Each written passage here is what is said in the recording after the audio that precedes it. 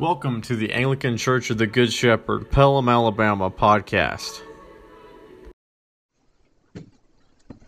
You know, this past week, I was privileged to meet several extraordinary believers. They lived together and they worked together under a common roof. And these Christians labor under St. Paul's principle that the one who labors is the one who eats. And so together, they arise each morning and they pray and they read the scriptures. They discuss the Word of God together and they sing praises to glorify Him. They start their day together and they return each evening worshiping and praying again. Now you may think that I'm describing the halls of a monastery or the life of an abbey, but what I'm describing are the lives of women prisoners that I met in Gatesville, Texas this week. And these prisoners are Christians, believers. Some of them are longtime believers. Others are recent converts. Yet they share this unified joy in a place where joy is absent for so many inmates. Indeed, for so many correctional officers, so many staff. And yet there's joy with these women. And let me tell you, these women believers have a faith that's catching fire in Gatesville, Texas. There's women prisoners who aren't part of this group, aren't part of this program, who are knocking at the door to join their dormitory so they can learn more and see what this life of discipleship looks like. And it's all behind prison walls. Now, these disciples of Jesus, they may be in prison, but they live lives of freedom while they're behind barbed wire fence. And I dare say that several of them are more free behind those walls than we are in the walls of this church in the free world. Because these incarcerated disciples, they don't live sheltered lives. Far from it. They're in the thick and thin of it. They live a life very much that's in the world, but yet walk as examples not of the world. They're still working daily, doing their work with prison jobs, daily interacting with prisoners who are far from Christ and who challenge each other daily. Challenge them with vulgar words, fighting, trying to draw them back into sinful habits and addictions. But those disciples of Christ live in that extremely challenging environment, trying to walk faithfully as disciples of Christ Jesus. But meanwhile, we Christians on the outside find it far too easy to compromise our way of life, to compromise our way of living, to compromise and excuse ourselves to the ways of the world, despite living in a far less challenging environment than they do. Because those women who I met have lost everything. Everything. At least according to the outside world. Families are broken. There are lives that are ruined. And there are careers that are certainly ended. And yet these women have gained life itself. The faith of so many of these women is strong. And the faith of so many of them is new. And they're hungry to learn and to know more. They have a vigorous faith, a hungry faith, and a faith that's equipping them to make transformation, not only in their own lives, but even within their community, their own prison. And that prison is the size of a small city. And they're painting it with the love of Christ and literally repainting it building by building. I saw the fruit of their labors as I got to tour the crops that they have planted and that are growing, ripe for the harvest right now. Flowers in which they have beautified this once drab area in West Texas. And what I saw was blooming flowers, crops ready for a harvest that they had worked, tended, sown, watered, and were now being blessed with. And what about the fruit of that harvest, about the food, the crops they're growing? What's the point? They're donating that food back to the prison so that the cooks can feed their neighbors, their fellow inmates. It's as if Eden was reblooming and spreading within the prison, cell block by cell block. And the outside community, Gatesville, is not forgotten by that community, by that prison, and by those prisoners. No, these women are sewing quilts and donating them to the local nursing homes. And isn't that our calling as well? To respond to the gospel of Jesus Christ with lives of faithfulness, of walking in godliness, and struggling in our sanctification. Because no, these women aren't perfect. They continue to make mistakes. They continue to battle their own sins and their own demons. And we do too. Or God help us, I hope we're struggling.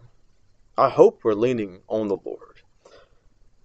Because our call is just like their call, to take care and to feed our neighbor, to clothe them, to love them, to spread the word, to have such a transformation in our own life by the power of the Holy Spirit and by Him alone, that other people are knocking at our door saying, what is it that you have that I don't have?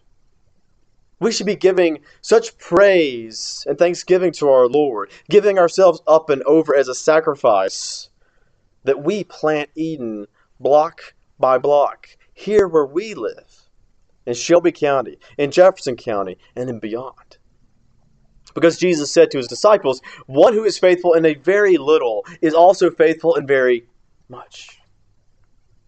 And one who is dishonest in very little is dishonest in very much. If then you have been faithful in unrighteous wealth, who will entrust to you true riches? If you then have not been faithful with unrighteous wealth, then who will entrust with you true riches? And if you have not been faithful in that which is another's, who will give you that which is your own? Because no servant can serve two masters. For either he will hate one, or he will love the other, or he'll be devoted to one, and he'll despise the other. And in case we haven't heard it, the Lord summarizes that you cannot serve both God and money. Christian, let me be honest with you. There are many of you struggling hard against serving two masters, or maybe even three. You're pleasing the expectations of this world, or trying to. You're trying to fill your empty soul with emptiness and vanities. And then finally, last and least sadly, you're trying to serve the Lord God Almighty. And you put Him at the back of the bus, least in priority. But let me let you in on a little secret. Let me share with you something about priorities. It's not about priorities. It's not about prioritizing God first and everything else next. It's about serving the true master, the only priority in our life, the priority who informs how we act, how we engage, how we love, and how we serve our families, our neighbors, our communities, how we go forth living a life of death and resurrection, living a life of gospel, of good news. And it's about sitting at His feet. It's about leaning on His bosom. It's about being fed by Him and not seeking that meat from Egypt, the meat of the world, the one who formerly enslaved you. It's about rendering to Caesar the worthless riches of this world and rendering to God your heart, your body, your mind, your soul, your strength, everything, so that you glorify Him by serving in His kingdom. And Paul talks about this in a letter that he sends to his own disciple, to young Timothy. He encourages and admonishes both Timothy and us to wage the good warfare, holding faith and a good conscience. Sadly, Paul knew, and we know of others too, who instead have rejected this, and some have made a shipwreck of their faith. But you, church, we are called towards what? To stewardship from God that is by faith. You can't be a good steward. You can't go unless it's in faith. Rest upon the orders from the Lord. Rest upon the good news He sends. He doesn't tell you to go out and to go conquer and to go win the battle. He's sending us good news that the battle is won, the victory is here, and now we inherit the victory. The victory has been achieved. It's not up to us to make the disciples convert, but to go and make disciples, to preach the good news, to tell them upon the mountain that Jesus Christ is born, is died, is resurrected, that sins are forgiven, and that because of what he's done upon the cross, we now live a life by faith. And we don't need to worry about anything in this life. Anything. Our Lord encourages us. He tells us, the Lord God clothes even the flowers of the field, and so too will he clothe us. Not worry about possessions, not worry about when and where we will eat, but to have a trust in him that he will provide. He will give what we need. Give us our daily bread, we pray in the Lord's Prayer. He hears that prayer. He knows what we need before we even ask it. But we ask and keep asking, and he will provide. So what is this goal of living a resurrected life here and now in this world? What is the goal of the Christian life? And St. Paul tells Timothy that the aim of our charge, the aim of our orders, what we've been entrusted with, is a love that issues from what? From a pure heart and a good conscience and a sincere faith. And that's a taste of what I experienced this past week in prison. In prison of all places. Disciples of Jesus Christ waging the good warfare against the world and holding to faith by a good conscience. They were faithful stewards there in the place where they were planted by God and living by faith. So what does our charge look like? How are we to aim, as St. Paul says, aim for that bullseye and not miss the mark? Tune in with me to Paul's letter to Timothy, advising him how to oversee his churches. When he says, first of all, this is where we begin, according to St. Paul, I urge that supplications, that prayers, that intercessions, and thanksgiving be made for all people.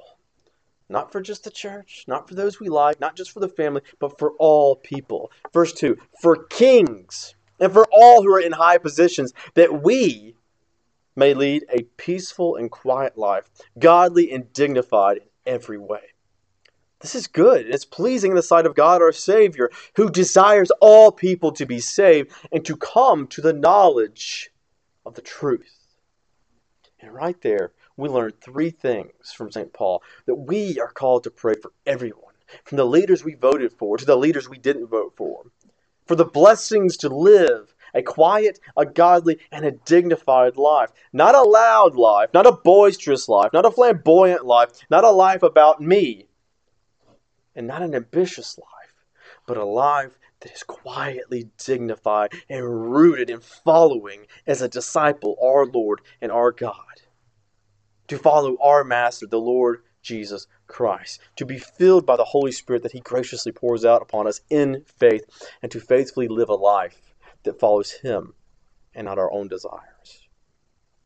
But such a life, friend, runs contrary to the way of the world that seeks self-promotion, that encourages branding oneself, that seeks to obtain that bonus or that promotion by any means necessary, and that stresses self over selflessness. Now sure, we've probably been in plenty of corporate meetings and seminars on being a selfless servant leader. But far too often, this is just really code for appearing as a selfless servant leader, but still meeting that bottom line and that quota regardless the price. Now the second teaching we have from St. Paul is that we please the Lord our God by pursuing the path of righteousness and not the path of worldly success. We may be failures in the eyes of man, but we're being drawn up and further in to God's glory through our own sanctification, through the holiness that God is bestowing upon us, through his covering and blotting out of our sins and giving us new life, resurrected life now. Because, church, the eyes of the world are upon us. It seeks to devour you and your loved ones. We live in such a world in which rebelling against this evil age is done by simply turning off the internet and the TV. Rebelling against this evil age is simply remaining married to the spouse that you're faithful to simply remain faithful to raising up your kids, perhaps your grandkids, or perhaps the children of the church to be saints, to know who Jesus Christ is. To be faithful is to be in rebellion to this world, not by taking up arms, but having arms taken up against you, because you're boldly witnessing that you know you're a sinner in need of a Savior, Jesus Christ, and that the world, those whom you encounter, need a Savior as well. That's what gets you crucified. That's what makes the apostles into martyrs, is saying that there is another Caesar, another king, and his name is Jesus Christ. And finally, the third thing that we learn from this passage is that God is loving, and boy, is He merciful. He desires not the death of any sinner. And that is good news, worth sharing and bearing, repeating. And there's a divine irony here, that God does not desire the death of any sinner. And yet when we faithfully walk the way of Christ Jesus, when we faithfully proclaim and actually speak that truth in love, that Christ came to save sinners, of whom I am the foremost, that salvation for sinners will end up with you being persecuted, with you being beaten, with you being killed, as St. Paul and so many others of the disciples and the apostles learned firsthand. But let me remind you and encourage you of that good news that we hear through the gospel today. St. Paul summarizes the gospel message. And perhaps you've been like me at some point in your life. It's like, I just don't have the right words. I don't know how to share it. I don't know how to convince anyone. Stop there. It's not about convincing someone. It's about lovingly sharing the truth of who Christ is and what He's done for us. And St. Paul tells us in the letter to 1 Timothy chapter 2, verse 5, there is one God and there is one mediator between God and man. The man Christ Jesus, who gave Himself as a ransom for all, which is the testimony that was given at the proper time. And Paul says, for I was appointed as a preacher and apostle. I am telling you the truth. I am not lying. A teacher of the Gentiles in faith and truth. So when God planned, it was the perfect time to send God the Son into the world. He sent Jesus Christ into the world to be made man. And He came, Jesus did, to mediate between God and humanity in the way that no other man ever could. Not Moses, not David, not Elijah. None of them were the perfect man and intercessor between God and man. No, as Isaiah prophesied, it was God born into a virgin. God, the suffering servant. God with us, Emmanuel, is how He saves and redeems us sinners. And Jesus is He who shares our sorrow, who is burdened with our own sinful iniquities, who is wounded and pierced for our transgressions, and who mediates, redeems, and shall resurrect us in the day of the Lord. And this is why we gather here today. This is why we assemble together to worship God the Father, the Son, and the Holy Ghost, that blessed triune God who saves His fallen creatures and spares us from destruction. So therefore, how shall we respond to this message? Oh Christian, oh church, how shall we give service and render service to our loving and most kind God, the living God? And St. Paul tells us in verse 8, I desire then that in every place, that men should pray, lifting holy hands, without anger, without quarreling. And likewise also that women would adorn themselves in respectable apparel, with modesty and self-control, not with braided hair, or gold, or pearls, or costly attire, but with what is proper for women who profess godliness with good works. In other words, church, instead of inflating ourselves and our own ego, instead of bickering and quarreling about the smallest things here on earth, instead of following the world and living a brash, bold, a loud, self-glorifying life, we are called towards self-control. That's how we respond to the gospel. Not to adorn ourselves with material goods, but to adorn the world with our gospel-bearing lives. The fruit of the Spirit, that's the harvest that we're called to bear. That's the harvest that we're supposed to grow. Not ourselves, but through the Spirit working within us. And that fruit is to be shared with others. Not to be taken for ourselves and consumed for ourselves, but to be shared with others, because our Lord has forgiven us greatly. So we should go and do the same, forgive others of any trespasses they have against us. The Lord has shared with us abundantly. He has fed us at his own table. And so we should go and feed others by the fruit of the Spirit and bring them, come and see, come and see, come and taste and see that the Lord is good. Our words should not be self-serving or itching ears of flesh, but should be born in love and not in anger. We should be quick to bless and not to curse. Our lips should speak praise to the Lord God in earnest prayers for one another, because the great intercessor came down for our salvation, and we are to be fellow intercessors for one another. So remember the words of our Lord from today's gospel, that one who is faithful in very little is also faithful in very much. And one who is dishonest in very little is also dishonest with very much. So if then you have not been faithful with unrighteous wealth, who will entrust with you the true riches? The true riches. Let's go back to the women that I met in prison. They're waking up each day and they're having to fight to be faithful. They're certainly not adorned with jewelry or the latest fashion. Instead, they are adorned with the very prison garb that they were given. They are adorned, and they are adorning the prison walls with a faithful witness of Jesus' powerful gospel in their own lives. They adorn that prison with their faithful service. And in fact, they continue to adorn each other in that community with gospel acts of charity. One lady, a 57-year-old woman who I met, who looked much older than her age, has spent most of her life behind prison. And she shared how recently she went to the commissary and she learned that her account was empty. Zero. Goose egg.